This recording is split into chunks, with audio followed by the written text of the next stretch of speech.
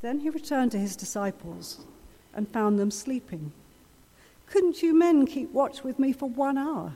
he asked Peter. "Watch and pray so that you will not fall into temptation.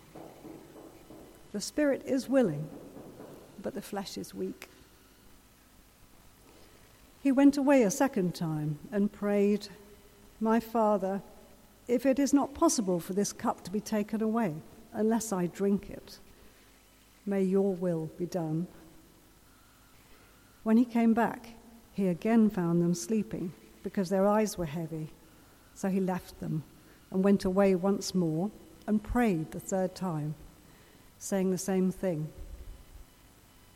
Then he returned to the disciples and said to them, "Are you still sleeping and resting?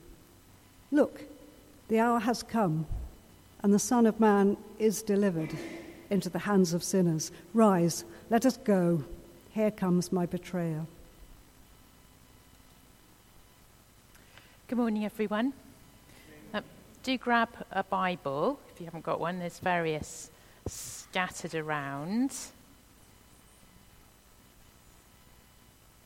Let me pray for us. Lord, please help us to be open to you, to what you might want to say to us, to what you might want to show us, to how you might want to touch us. In Jesus' name, amen. If you were here last week, you will know that Ed introduced our new sermon series, which is about prayer. And I'm carrying on kind of from where he left off. What we decided to do with this series is not so much what does the Bible teach about prayer, but what examples of people praying can we find in the Bible. When I went to Scripture Union camps when I was a teenager, we learned how you ought to read the Bible. I don't know if it's still the same.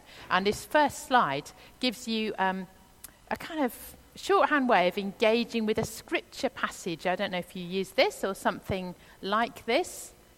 What does the passage teach about God the Father, God the Son, God the Holy Spirit? Is there a command, a promise, or a warning, an example to follow, or an error to avoid? And I think there is no passage in the whole of Scripture that would somehow be exempt from one or more of those questions. What we're majoring on, I think, in this series is the example bit. So what can we learn from the Scripture about prayer through the examples of certain people? And the example that I have this morning is Jesus Christ.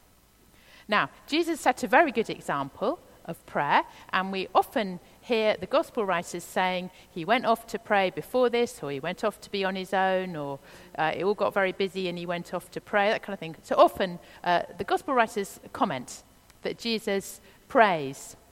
What is also fabulous is that we actually have some of the real true life prayers of Jesus. I don't know exactly how we got them, but maybe they were in public places and people heard and remembered the words that Jesus used when he prayed. So there are quite a few. I've just got a couple of examples. Let's have the first one.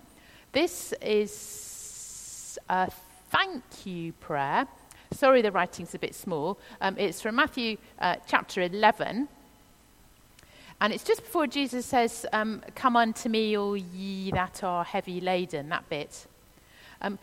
Jesus is thrilled to bits that God is at work in people's lives. And it's the particularly heavy laden people that Jesus is noticing are responding to him. Not the wise and intelligent ones, but those who might be described as infants.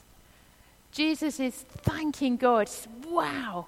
I just love the idea of Jesus being wowed as he sees God's work in the lives of real human beings. So this is kind of a bit of a wow prayer, I think, of Jesus. He's thrilled that God is at work. It's a kind of a thank you prayer, if you like. And the other example that I've picked is a please prayer from the very famous long prayer in John chapter 17. Have a look if you want to. And there are lots of things here that Jesus says please for. And I've picked out some of the things. Jesus prays that his followers would be protected from evil. Jesus prays that his followers would be united. And lovely third bit on this slide, Jesus prays, just as we've been singing, that we would see him in all his glory. And we know that Jesus is praying this for us and not just for his 12 disciples, because it specifically says, not just for these people I'm praying, but for those who will believe through them. And so many generations later, that's us. Jesus is praying for us. And we read elsewhere that Jesus always lives to intercede for us the whole time. Jesus is praying for us. And maybe this, John chapter 17, gives us a clue, the kind of things that Jesus is praying for us. Praying that we would be kept safe, praying that we would be united, and praying that we would see him in all his glory. Wow, that's what Jesus prays for you and me every day forever. And here's another prayer of Jesus. When does Jesus pray, my God, why have you forsaken me? Jesus prays that on the cross. Where does he get those words from? He's quoting from Psalm 22 that we've just had read. Thank you for reading so beautifully, Anne and Tim. And so that's the focus for today. Jesus praying, and in particular, Jesus praying in Gethsemane, which we'll come on to in a bit. That was obviously our second reading. The reason I've chosen to focus on the Gethsemane thing is because I think it is such a powerful example of a human being, Jesus at his most human, being real with God. Jesus, his most human, his most real. And the message in that for me is it is okay to be real. It's okay to have all the thoughts, all the feelings, all the passions, all the longings, all the fears, all the horrible stuff that I have. That is okay, and God can cope with it. Jesus is struggling, to say the least, and that's okay. And it's okay for us to be real with God about our struggles. Jesus really knows what it's like. So my message this morning is this. Let's be real. Let's be real with ourselves. Let's be real with God. Let's be real with each other. Let's be real with the people that we meet Monday to Saturday all around us at work or wherever. Okay, so 3 points. Let's be real with God. Now for the next picture. Have you ever felt like that? That's Jesus. Jesus is alone. Jesus is in agony in the Garden of Gethsemane. I don't know how you would begin to label some of the emotions that Jesus is experiencing, but just have a look at that desperate, desperate picture. But it's okay to rant and rage and rave at God. It's okay to wrestle with God. It's okay to say, please, please, please. It's okay to say no, no, no. It's okay to say help, help, help. And it's okay to say why.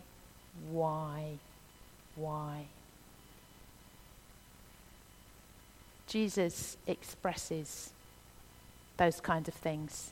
The psalmist does in Psalm 22. God can cope. We don't have to worry about if God can handle all this stuff. It's okay to be real. And you know, I think until we're real, I'm not sure we get into the new place of trust. I'm not sure we ever really discover what God is like until we push through. And it might take a very long time in that place. Maybe it's almost more than we can bear to think about. And for some people, they know exactly what I'm talking about. Some of you might be in that kind of a place this morning. in the end, something will change. In the end, we will come through to a new place. Maybe sometimes it feels like we're getting somewhere, but then the next thing we're back in the blackness again. Eventually, we will come through to a new place. Doesn't mean it's all over. After Gethsemane, Jesus had worse to come. But he got to a place of resolution, of surrender, of trust. And so did the psalmist. If you've got a Bible there, have a look. It's page 554. Psalm 22.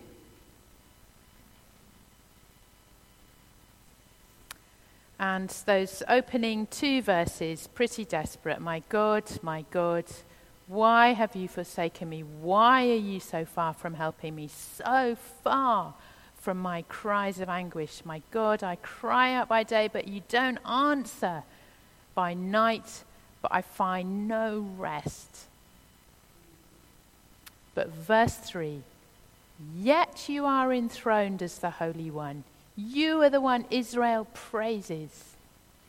There's some kind of progress, I suppose you might say. But then verse 6, but I am a worm. I don't know if you feel like that sometimes. Just that despising, that, I don't know what you call lack of self-esteem, sounds just not strong enough. That I'm nothing, I'm rubbish. Scorned, despised, mocked, insulted. But verse 9, yet you brought me out of the womb.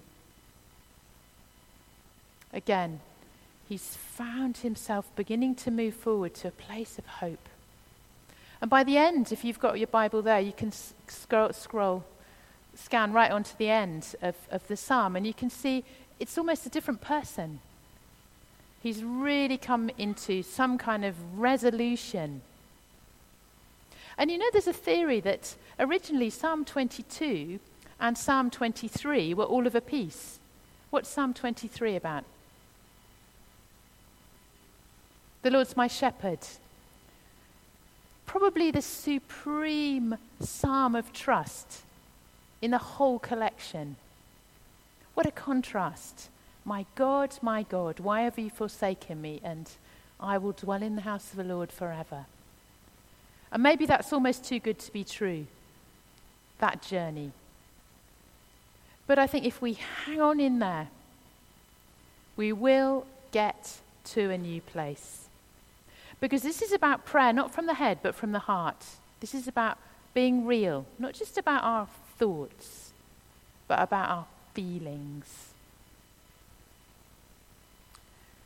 This is how Jesus prays on the cross. My God, why have you forsaken me? This is not a prayer from the head. This is the real thing, if you like. This is so much about being real with God. Okay, this is getting very heavy. I have a nice picture for you now. Okay, what's going on in this picture? It's not clever, not clever. Thank you. Jesus is teaching. Jesus has just been asked by his disciples, teach us to pray. So he teaches them Exactly. Okay, let's see if we can remember it. Our Father in heaven, hallowed be your name. Your kingdom come, your will be done. Yeah, it's nice, isn't it? Wouldn't it be nice if God's will was done and everything was all pretty and, just like in the Garden of Eden, and it was nice. If everything was nice. If God's will was done, it would be very nice. And that's a lovely prayer to pray in general. But when we get to the place where we have to pray that prayer, your will be done, in relation to a specific situation, it is not such an easy prayer to pray. Maybe it's a terrifying prayer to pray. I guess that for Jesus it was. He just taught them how they should pray. Your will be done. And now look what he's faced with. He's having to pray the exact same prayer himself. If you want to look, it's page 997 in the bluey-green Bibles. Matthew chapter 26.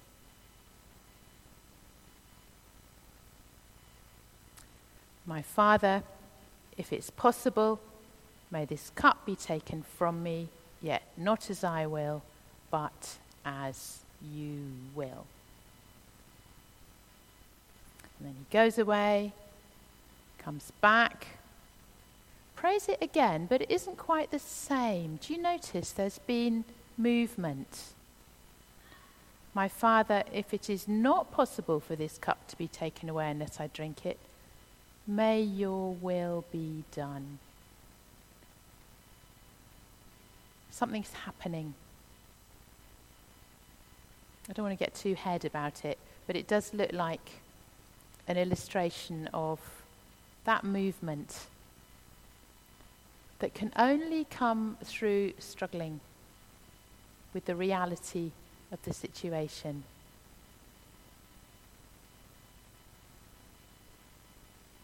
This is such a trivial example. I feel embarrassed to share it in a way in the context of such profound pain. But when my daughter was about 10, she got a chance to be an extra in one of the Harry Potter films. And it was all so exciting. But then we got the dates when she needed to be available. And our 2-week family holiday was bang in the middle of the whole lot. And this is one of the times when I can remember praying with such lying on the floor on my face passion that somehow she would still be able to be in this stupid film. It mattered to me so much, I think because I felt guilty that our holiday was messing up her chances, and she was only 10, so she couldn't be left home alone. And the reason I remember it, I think, is because of the agony, the passionate prayer that God would make it all right, and coming through to a place where I was willing to let go of it. I mean, as it turned out, she did get to be in the thing, but that wasn't the point. The point was that I felt so strongly that I wanted this thing to happen, and yet somehow eventually I managed to be in the place, by the grace of God, where I could let go. I appreciate it's very trivial, but it's the experience of just being willing to go on bothering with God until something happens, because it will happen. It might take a long time, but God doesn't change, as the psalmist knew. There's no shortcut. It's about carrying on in with the thumping and ranting and raving and raging, wrestling, until we know that God is good, that God can be trusted, that God is love. The piece of scrap paper that I'm hoping you got as you came in is meant to be that. It's a piece of scrap paper. Thank you, Caroline. If anybody didn't get a bit of paper, there's some spares. Stick your hand up. The scrap paper is for you to take home and dare to be real with God. To dare to be more real than you've ever been before, all on your own. This is not for anybody else to know about. What would you like to say to God that you've never quite dared, or not for a while? And maybe there's somebody else you can think would find this helpful, and you might suggest the same to them, or even give them a piece of scrap paper. So this is a dare to be real with God. There's a book, God on Mute. I don't know if anyone's read this, by Pete Greig. And this is all about when God just doesn't seem to be there anymore. When God doesn't seem to listen, God doesn't seem to care, nothing happens. It's a great book. Okay, that was long, but the rest of it's shorter. So let's be real with God. Let's be real with each other. Hyacinth Bouquet, do you remember her? It was all about what's on the outside. It's all about keeping up appearances. It's all about let's be respectable. We're Church of England. It's about behaving nicely in church and even over coffee. It's about having certain rules for what is and isn't appropriate, which is fine up to a point, but it means perhaps that we tolerate a degree of unreality. Just think for a moment what you would have to do to break the rules. If you go out loudly sobbing, everyone will turn round, and what will they think? They'll think, I don't know, you know what you would think if somebody did that. That would be, on the whole, I think, against the rules. But what's so awful about being upset about something and going out? You'd better if you stayed in. But I think we'd feel we had to go out. You know, we mustn't make a scene in church. You know, what are the rules? And often when you think about what would it take to break the rules suddenly become very clear. What if you felt like this? Please, please, please. No, no, no. Help, help, help. Why? What if you were in that place? Could you tell anybody? Could you tell anybody here? Could you tell somebody in your home group? Who could you tell? Please tell someone. Please try to find someone. Please at least sound out someone that you think might be willing to hear today or this week, if you're in a place like that. Suppose someone else wanted to tell you that they felt like that. How would you be with that? Would you be willing to listen? Would you be willing to stay with them in their pain? Or might you just want to make it all better? Sort of patch them up. Give them a tissue. Definitely give them a tissue quickly. This is embarrassing. I don't like this. I can't cope. And I just think you should. It's not that bad. I'm sure it'll all be fine. It's hard to stay with people in pain. It's hard to really listen to fear and anger and grief, aloneness. I worked as a midwife until quite recently, so being with people in pain is something that you do if you're a midwife. It's about learning not to be too quick to offer the epidural or whatever else, because people don't necessarily want you to fix their pain. They just want you to be with them in it. And of course, in midwifery, on the whole, you get a happy outcome, but you don't always. And I've done some stillbirth funerals, which were horrible, because we don't always know what the outcome's going to be. We can't just reassure generously in all directions because we don't know. People who are bereaved, people who are facing a terminal illness, suppose they want to tell you what it's really like. Do we just push the tissues at them and wish they'd talk to somebody else? Are we willing to be real? Are we willing to have people be real with us?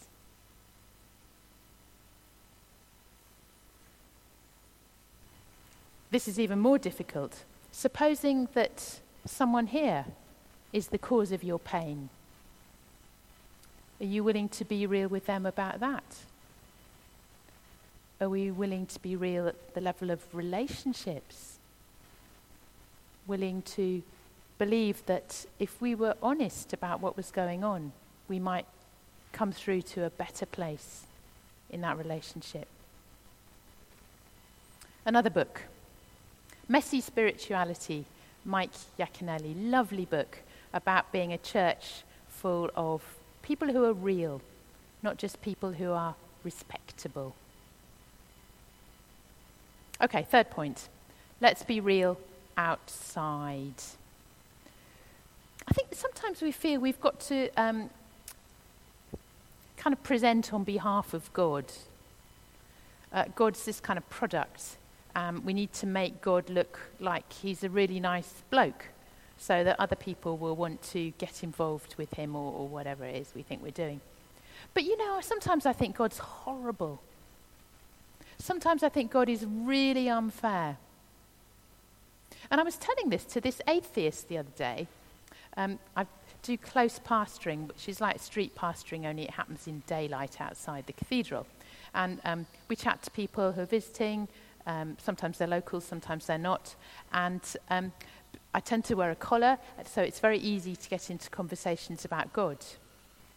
And I was talking to this bloke who was a retired scientist, and because he was a scientist, he said, therefore, he was an atheist. And I found myself being very honest with him about stuff that really bugged me about God, which you'd think was not a good tack with an atheist. And we had done some of the sort of head stuff, and I'd made 1 or 2 points, and he'd made 1 or 2 points. And, head stuff, I'm not sure it gets us anywhere much.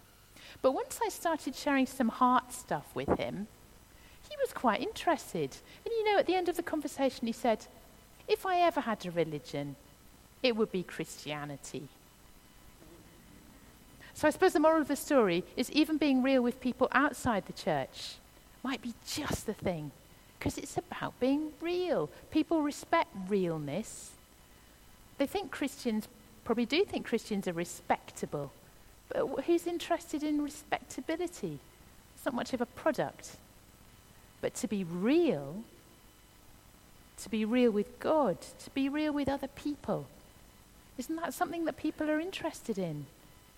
A place, a relationship, where it's okay to be real. If you don't like talking to people outside because you get worried about all the questions they might ask, my final recommendation is this book by John Pritchard, How to Explain Your Faith. How to Explain Your Faith. John Pritchard answers all the sort of usual questions, and there's lots of really lovely practical stuff in there. I'm not sure that's the issue for a lot of people. I think people are more interested in a message from the heart than a message from the head. So, just to recap, this is about daring to be real with ourselves and with God, with one another, and out there tomorrow, at work, down your street, with whoever you're socializing with. Dare to be real. Let's dare to live out of our hearts and not just out of our heads. Amen.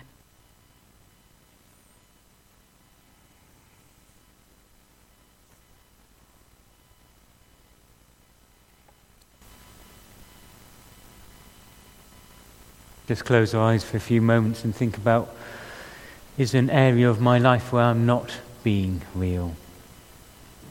Let's just sit for a moment. Is there a bit we keep hidden?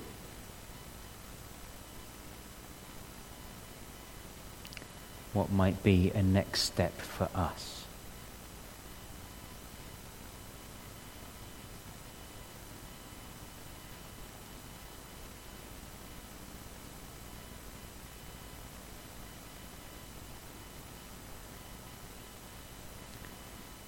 As we stay in that attitude of prayer, and I invite whoever's doing the intercessions to lead us in those.